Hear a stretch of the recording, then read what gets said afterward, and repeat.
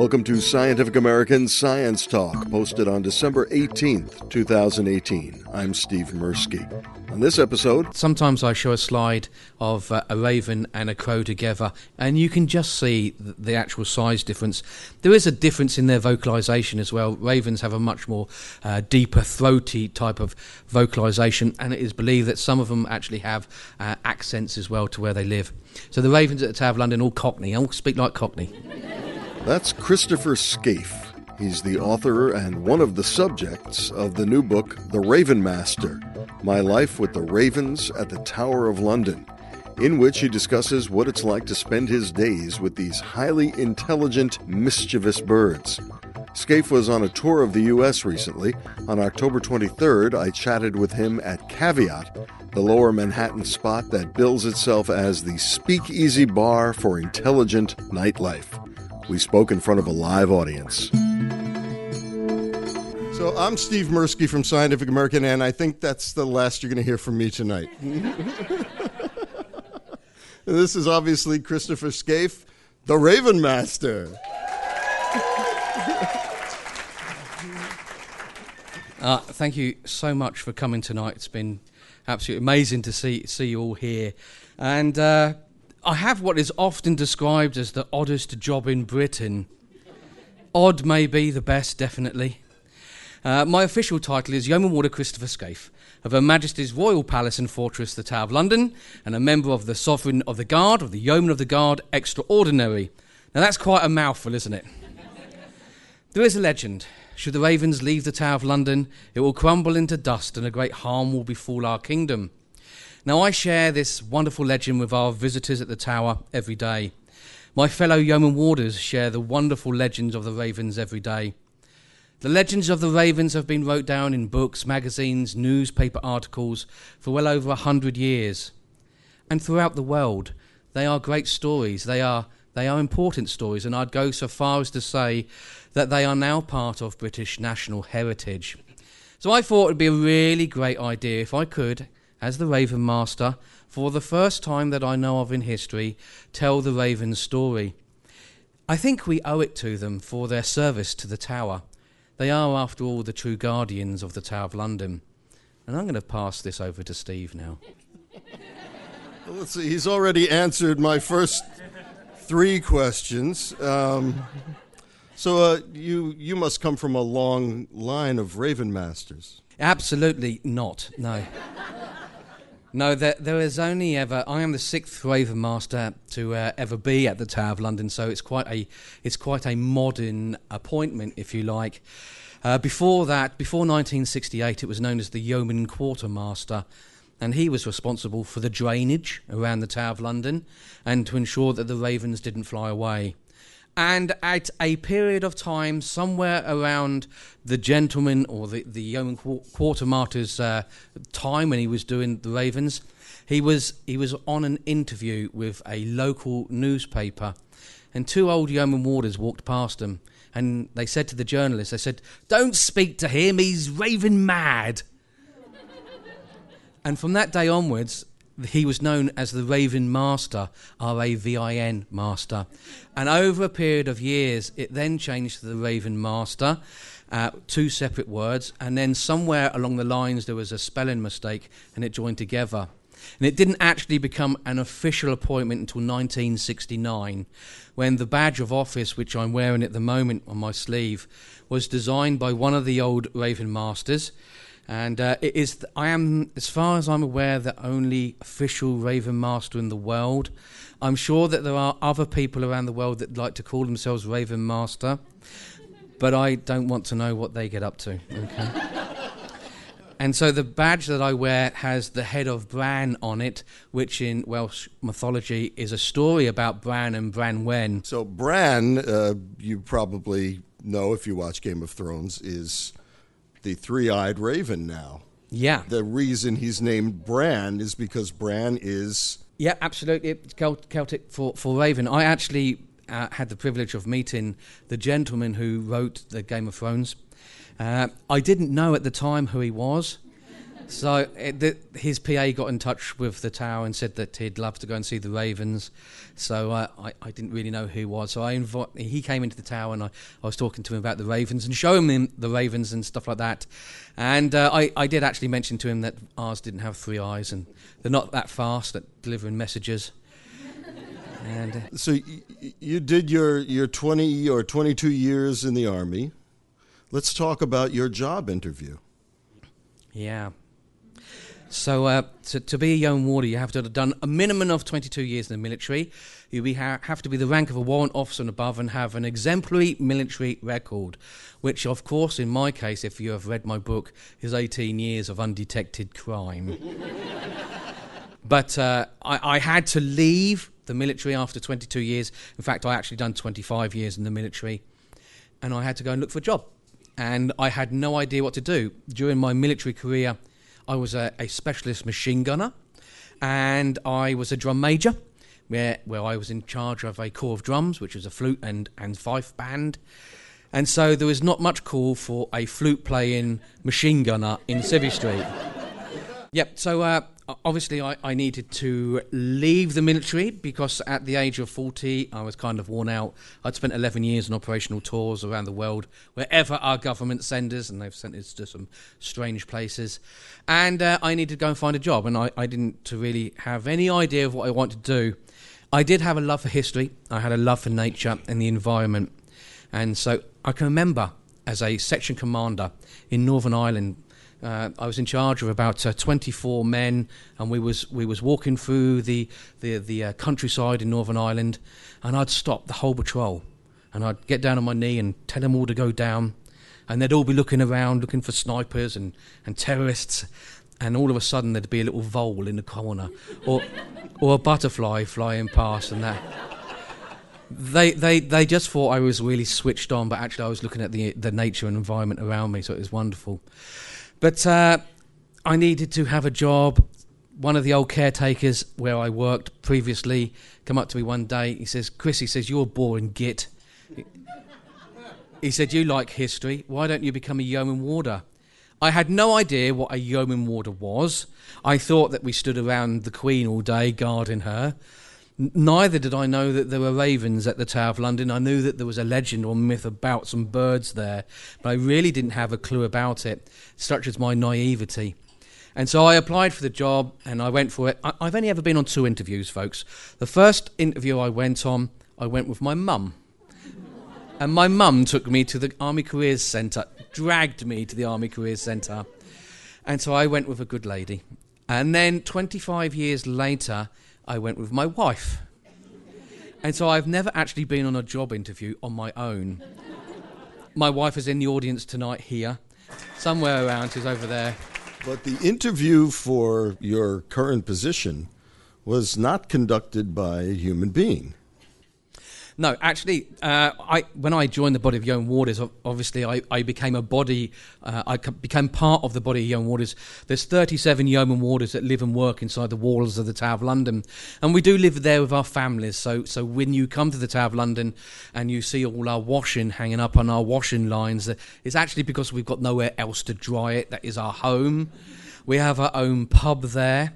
And we lock ourselves in at night time as well because we have our own, we have some bling that we need to look after. some lovely diamonds, and so we lock ourselves in at night time. But when I became part of the Raven team, or Team Raven as I actually call it, I have a team of 4 that help me out nowadays and look after the Ravens, and so they are waiting for me to come back. I'm on the phone to Melina every day, and she's like, "When are you coming back?" So one day... Melina's one of the Ravens, it's not his wife. Actually, it probably is, actually, to be honest with you. So Derek Coyle was one of the old Ravenmasters, and he was a tall, upright man, very proud man, an ex-regimental sergeant major, and black was black and white was white, and that was it. And he came up to me one day, I'd been at the Tower about 6 months or so, and he goes, "Boy," I was 40 at the time. He called everybody boy. He said, "The Ravens might like you." And I thought to myself, I didn't say it to him, I thought to myself, why would the Ravens like me? And he says, come down with me to the cage and I'll show you them. So in the evening time I went down there and he opened up the cage and there's two massive ravens like this. And honestly, they looked like harpies to me at the time. So he put me in this cage and the ravens were in there and he said, stay still. I wasn't going to move. And one of them, it was actually Bran, started to walk towards me. And it got a little bit closer and a little bit closer and I became a little bit stiller and a little bit stiller until I could almost feel the breath of this raven on my face. And it just kind of cocked its head to one side as ravens do, just looked at me with its beady eye. And at that moment, I knew that I wasn't looking at them, they were observing me. And I fell in love with them. And from that moment onwards, I was infected by ravens, and I have been ever since. Anyway, Derek said, get out, quickly. So I did, quickly. And he goes, yeah, he says, the ravens love you. And so I tell everybody at the Tower of London that the ravens picked me rather than the other way round. But actually, he was quite a wily old man. And what he was seeing is to see whether I was actually scared of the ravens at the time. And so if you show any kind of fright to the ravens, they pick up on it and they'll know and then they'll muck you around. And they have done that quite a lot, yeah. So the ravens pick me. We're very familiar with crows in this part of the country, but talk about the difference between real ravens and crows. The easiest way to explain the difference, they are part of the same family, but the easiest way to explain the difference to them is just size. When you compare, and sometimes I show a slide of a raven and a crow together in the skeletal form, and you can just see the actual size difference. There is a difference in their vocalisation as well. Ravens have a much more deeper, throaty type of vocalisation, and they change depending on environmental conditions where they live around the world, and it is believed that some of them actually have accents as well to where they live. So the ravens at the Tower of London, all Cockney, all speak like Cockney. No, so they don't. And so Charles Dickens explained the sound of a raven really, really well as the drawing of 8 dozen wine bottles all at the same time. And I think it's a really good way of describing the croaking sound that they actually make. Although Melina does make a knocking sound to me. I'm going to have to do it to you, aren't I? Yeah. It's like a confidence sound that we do to each other, and she can see me wherever. I might be in civilian clothes or in a group of 100, 200 people, and she makes this knocking sound, and it's like she's saying, hey, I'm here, and then I have to make the knocking sound back and go, yeah, I'm over here, and we do it until we get kind of bored of each other. It's normally her getting bored of me, which is quite funny because when I'm outside the tower, when I'm walking down Tower Hill, just minding my own business, I can see her on the rooftops and I can hear in the distance making this knocking sound. So I have to do it back to her. And everybody around me is looking at me going, what is that strange man doing? It sounds a little bit like this. And that's it. Melina is a little bit different. Yeah, she is actually. I started doing some social media stuff about 5 or 6 years ago, and my daughter, I think, said to me, why don't you do Twitter? I had no idea what Twitter was. And so I thought, I'll start up this, because I knew that some people liked corvids and birds. And so I started up this Twitter site, and I called myself Ravenmaster. Well, why not? But that was some funeral parlour in Canada. I think strange. You're lucky that's all it was. Yeah. And so I called myself Ravenmaster 1, and that kind of worked. So I put a picture of Melina up, and at the time she was known as Merlin. Actually, she's still known as Merlin to the Tower of London authorities. But I soon realised that she was a female. It's really hard to tell the difference between male and female in ravens. Really difficult. And you have to do like DNA testing or swabbing the mouse and stuff like that. There are some subtle differences, but it's sometimes I get it wrong. And anyway, she came from Wales. She was found by the side of the road. She's the only wild raven that we have at the Tower of London now. I don't take wild ravens in at all. Only ravens that are born in captivity for display educational purposes nowadays. And she was taken in by a family. They looked after her in a council estate. She made an awful lot of noise, or the neighbours complained. She then ended up going to a swan sanctuary. And Yeah, you can imagine her in a swan sanctuary, can't you? Oh, the ugly duckling, yeah. And they tried. They was going to use her for educational purposes, taking her around schools and colleges and stuff like that. And they was going to put some restraints on her, dress her up. She would roll on her back, put her wings out, stick her legs in the air, and scream like a baby. So they spent nearly about 8 months trying to actually control her, but she was not having any of it. So they decided to phone up the old Ravenmaster Derek Cole and said, "We got this Raven. She's a bit wayward. She's a bit of a free spirit. Would you like her?" And we went, "Yeah, of course. Bring her here." Well, we wish we never. But so she came to the Tower of London as Merlin because she was named Merlin by the family who first found her. And after about 4 or 5 months of her being at the Tower of London, we work with London Zoological Society and make sure all the ravens are in really good health. We found out that she was a female. So on my first Twitter feed, I put the name up on Melina, and it's stuck with her ever since. Would you like to give a brief sketch of all the ravens? Yeah, absolutely. So at the moment, we have 6 by royal decree. King Charles II stated that when he came to the throne, 1660, that 6 ravens should live at the Tower of London forevermore. It's myth and legend. Do we have 6 ravens? No, we have 7. Because I'm always getting it wrong. They're always flying off. So we actually have a spare one, although I don't tell the ravens that they're spare, because they can actually get quite upset. And so at the moment we have Melina. Melina lives... She doesn't actually live in the enclosure. We had a lovely enclosure built about 2.5 years ago, which was designed to be able to administrate the ravens much better than we have done previously. It allows me... It's like their home. Like us, when we've had a hard day's work, we want to go home, we want to put our feet up, have a bit of food, watch a bit of telly. They don't watch telly. And go to sleep. And so the enclosure is very much like that. So it encourages them to come back at night time. And I've changed an awful lot of how we actually look after them. And so the only ravens that live in the enclosure at the moment is Erin and Rocky. Erin and Rocky are our dominant pair. Erin is a little bit noisy. And she's quite dominant within the actual amount of ravens that we have at the Tower of London. So I kind of let them out last in the morning time and put them to bed first and stuff like that. But she's a beautiful bird. She's been with us since 2006. She has a wonderful character. She doesn't really like me, or in the fact that I say that when she sees me, she kind of sticks her beak in the air and kind of walks away. She has Rocky as her partner. Rocky's been her partner now for about 7 or 8 years. Rocky, really hard male name? No. He's the most scaredy cat raven I've ever met in my life. He's massive, as ravens go, but he's petrified of his own shadow. But she'll go out, and ravens are quite territorial. They go into their different territories around the tower, and she'll sometimes push into another raven's territory, cause a little bit of ruckus, and then run off. And then he'll go out and deal with it afterwards and stuff like that. But whenever a human comes around, he's off. He doesn't like it. So they're our dominant pair. We then have Harris, who's one of our youngest. He's about 1.5 years old. He's a big male bird, but he's not fully adult yet. We have Grip, spelt with 2 P's.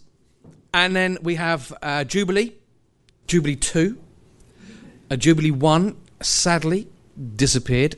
Well, actually, she was eaten by a fox, so she did disappear. So we have Melina as well. I've just talked about Melina. She doesn't live in the enclosure. She lives in the Queen's house. The Queen's house is a royal palace on Tower Green. It's a black and white Tudor-framed building built in around about 1540. It was not the wedding present, as many people say, to Queen Anne Boleyn. She was beheaded in 1536.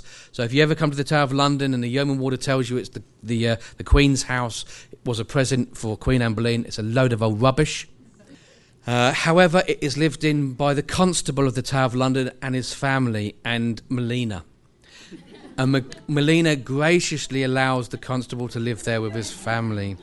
I have tried her in the enclosure with other ravens. I've tried to pair her off with other ravens, but she has been so humanised over the years, imprinted to humans, that she's just not accepting any other ravens. She thinks she's an actual human. And so she lives over there. We have had actually a night box there in the Queen's house since 1946. So that was when some ravens went into there then. We do have one more raven that's joined us pretty recently. Her name is Poppy. She's about 6 months old now. She was living with my wife and I at home for the first part of her life at the Tower. We introduced her into the enclosure and to the visitors at the Tower of London over a period of a couple of months. She's a wonderful, beautiful, intelligent raven. She has a red band on her, and she's named Poppy. In fact, it was my wife that named her Poppy. I get to name the ravens, which is wonderful. And we decided it was a wonderful idea to name it Poppy because this year we have the commemoration of the end of the First World War. And we had a wonderful display of poppies in the moat in 2014. We're also doing something this year, and we just thought it would be a lovely idea to commemorate those who lost their lives during that period of time. So we named her Poppy. And Poppy is not in the book. No, Poppy is not in the book. Sadly, during the print and the work of the book, one of my oldest ravens, Moonin, passed away through an age-related illness. She was 23, she was a really good age, and she had been kicking around for a long time. She had had a really colourful life.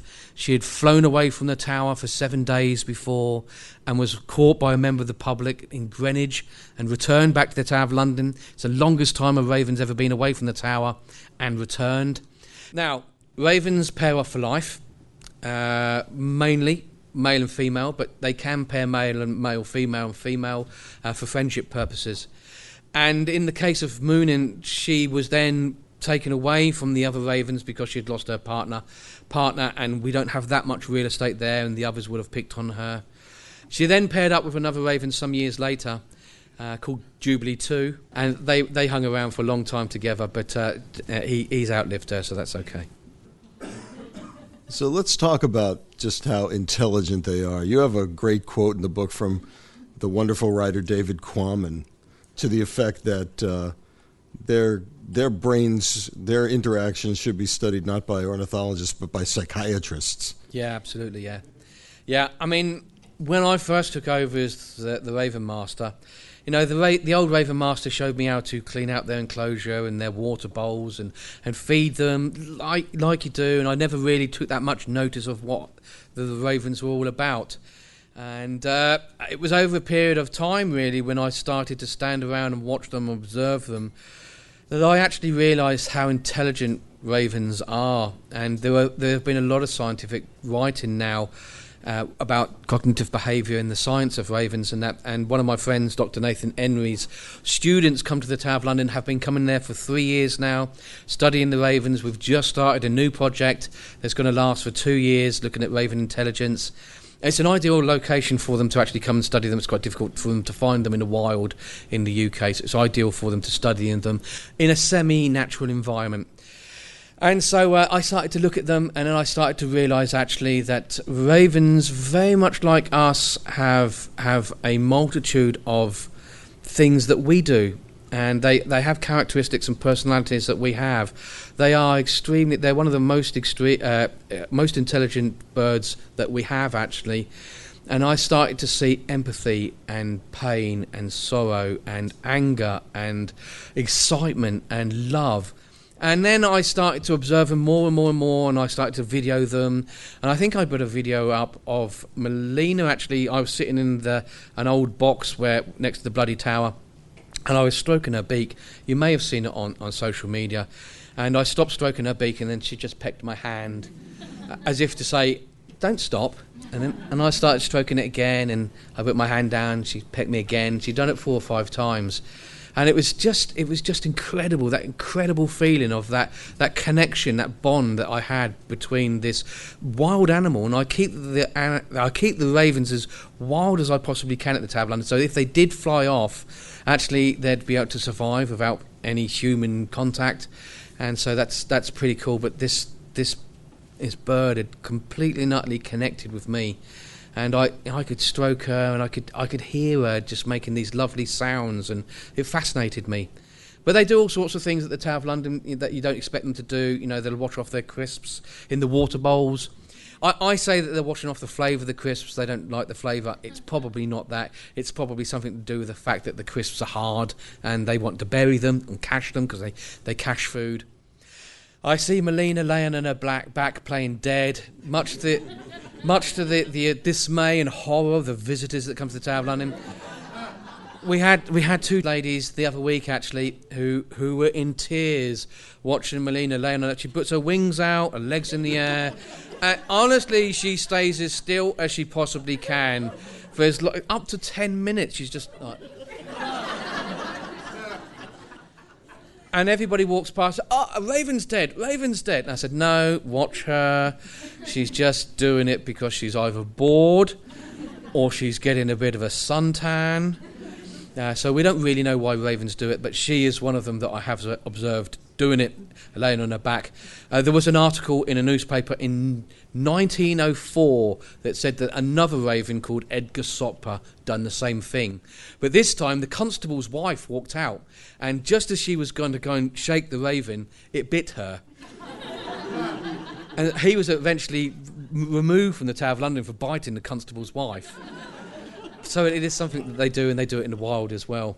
But I've observed their intelligence, and the more I look at them, the more I observe them, the more I watch them, the more wonderful I find that they do things that are so different. They do things exactly the same, but so differently. That they don't like change. You know, Jubilee the other week, a nightmare it was.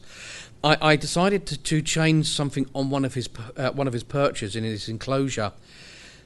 And he flies. He can fly anywhere he wants to. He could fly off if he wants to. I haven't trimmed him for over a year and a half now, so he's in complete full flight nowadays. But every night I go up to where he's hanging out. I'll tap my stick. It's like a little wizard type guy. A bit weird, really. I only do it for the public display. And he'll jump off and he'll fly around the tower a couple of times and then go and land next to his enclosure, shake himself off and go and waddle in.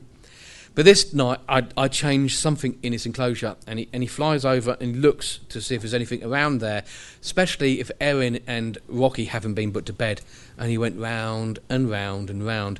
And it took me 5 hours to even try to get him anywhere near that enclosure. I removed everything that I changed, I put everything back, and in the end he spent 2.5 days, or 2.5 days actually, it was midnight when I got him to bed before, actually living outside. It was that subtle change that completely and utterly freaked him out. So there's an example.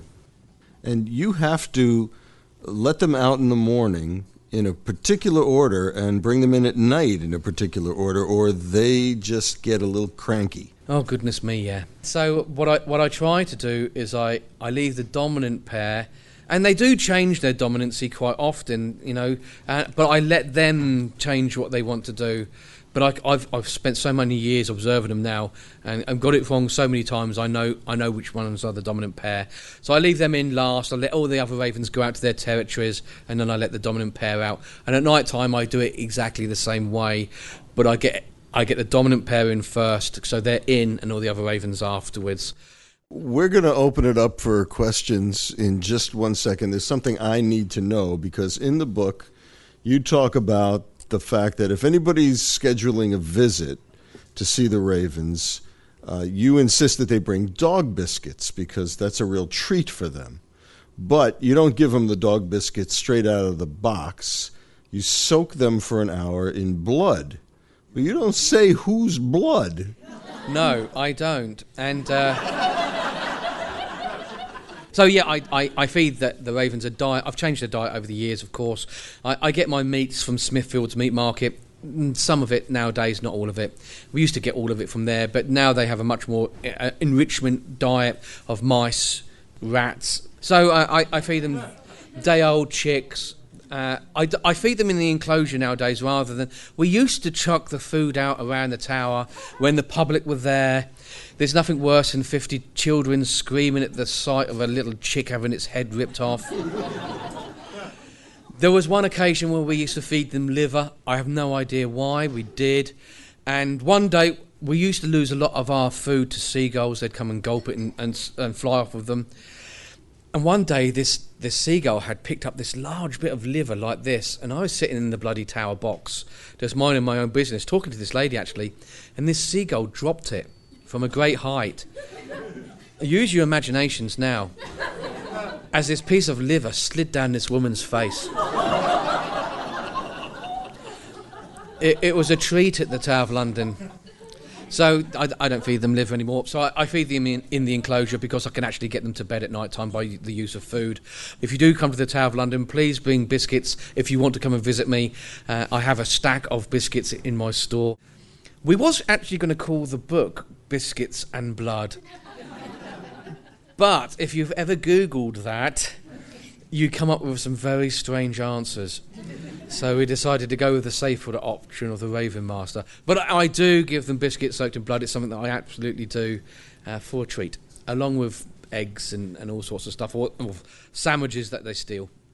So anybody got any questions? I'll run into the audience with the mic so that everybody can hear you. So you didn't actually answer the question. Whose blood is it? Small children's. Yeah, so it's actually blood that I get. I do give them lamb's hearts and pig's hearts, so it's blood from I have some spare blood left over from that. But I like the first answer. Do the ravens that are paired up ever breed and lay eggs? No. For the simple fact that they can do, and I wouldn't stop them doing that.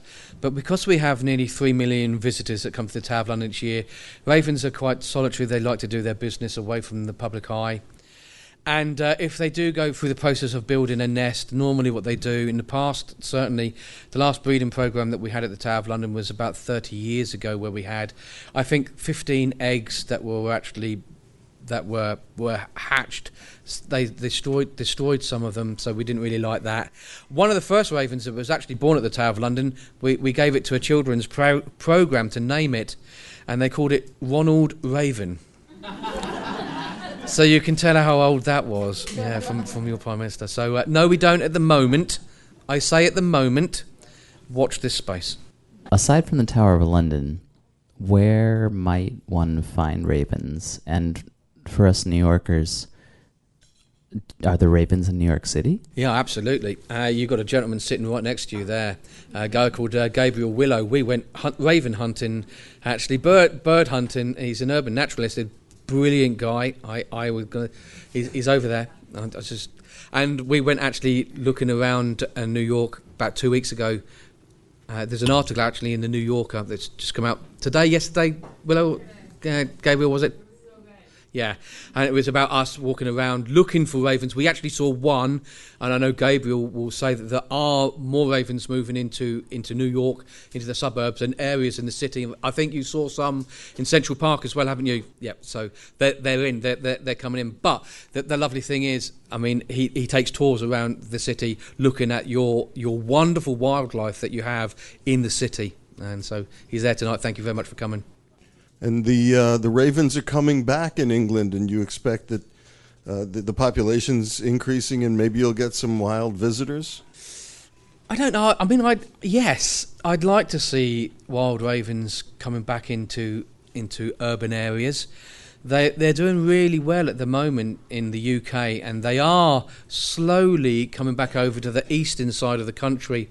We do have pairs of ravens breeding down the south coast now. There's not that many, but they've increased their numbers. I think there's about 12,500 breeding pairs in the UK at the moment. RSPB say there's 7,500. I think there's more than that.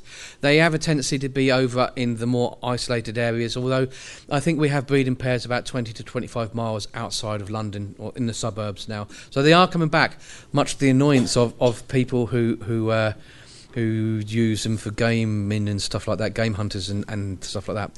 Ravens can be quite difficult to look after in great numbers. I know that sometimes corvids are known for collecting things or giving gifts to people. Have they brought you anything interesting? Yes, normally rats' tails. Yeah, so they do actually bring me, or certainly Melina does, and Poppy does as well. Poppy, at the moment, she's only very young. She's a kleptomaniac. She collect anything. She found an old Second World War heel from a soldier's leather heel the other day.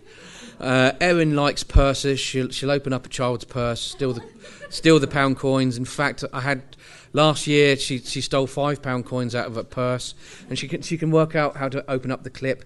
And she buried the pound coins all around the tower. In fact, I had to go into my own pocket and pay the child back afterwards because I couldn't find them.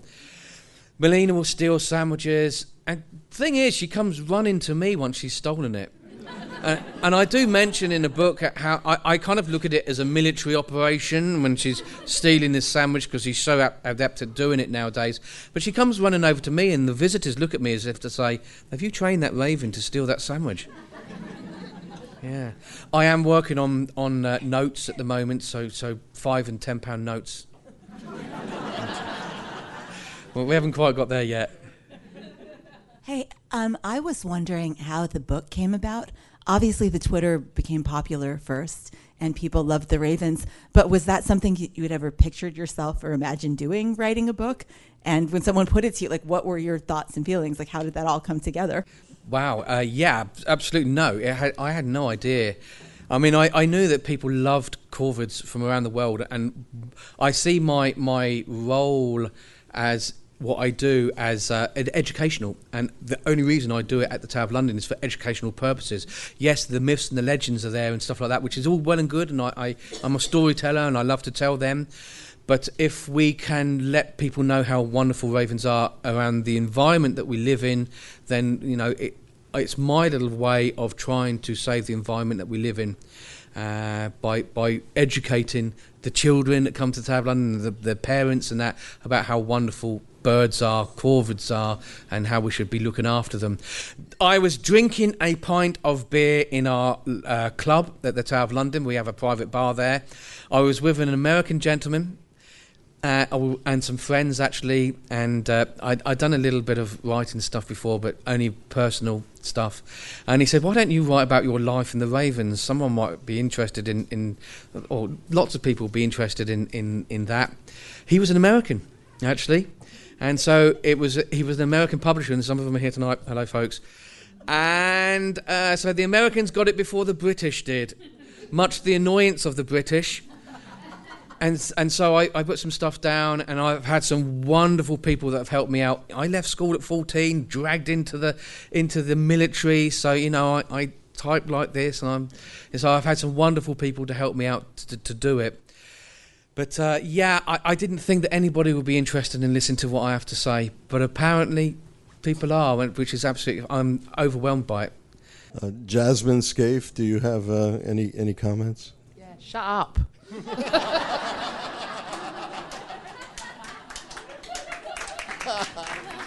Well, with that, let's call it a night.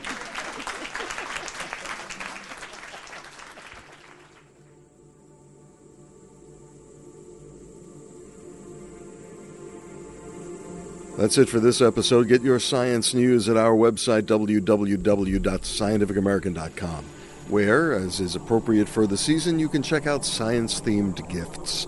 Just look for the store item at the far right of the menu near the top of the homepage. And follow us on Twitter, where you'll get a tweet whenever a new item hits the website. Our Twitter name is @SciAm. For Scientific American Science Talk, I'm Steve Mirsky. Thanks for clicking on us.